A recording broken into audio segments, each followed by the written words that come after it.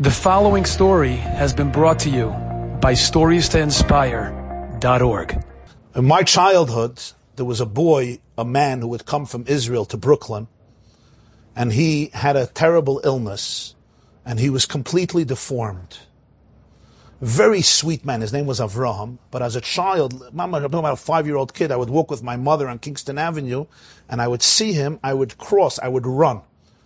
I'm not going to get graphic here, but he was terribly deformed. His entire face was deformed. His cheeks were inflated.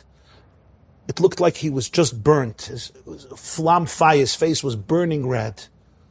And I would always cross him. My mother had to calm me down. Later, when I got older and I met him, he was a really sweet guy. But then as a kid, it was very, very scary. And the fascinating thing, I grew up in Crown Heights, and the Rebbe Lubavitcher would have a mincha every day with the oil, and by Chazaras Hashatz, he would sit at the bench, facing the crowd, and he was like this. His hand was on his forehead, a whole davening. The whole Chazaras Hashatz like this, every single day, no exception. One time, the Rebbe sat down for mincha, and he didn't put his hand on the forehead.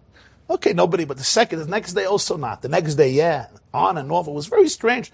Because Rebbe was very consistent every day. For decades, he would sit down, he would look in the siddur with his hand on his forehead. And nobody could figure out why, what was happening. And then one bacher figured it out. And they realized that when this guy was davening in mincha in the shul, the Rebbe would not have his hand on his forehead. And they understood why. So that nobody should think that he doesn't want to look at him.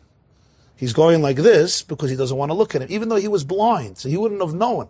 But somebody might think that he doesn't want to look at him. So whenever he was there, he changed his custom, he had his hand down. I'm not sure about this, but it seemed to be quite the likely reason.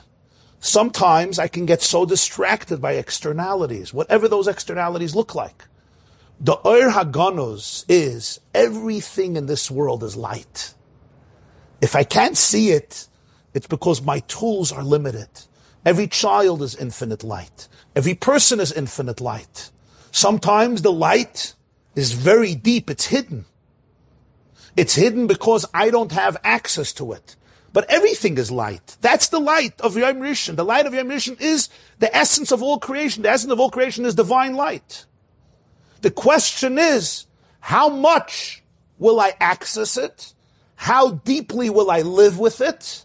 And how much it could become part of me. And the only way that can happen is if I discover that light inside of me.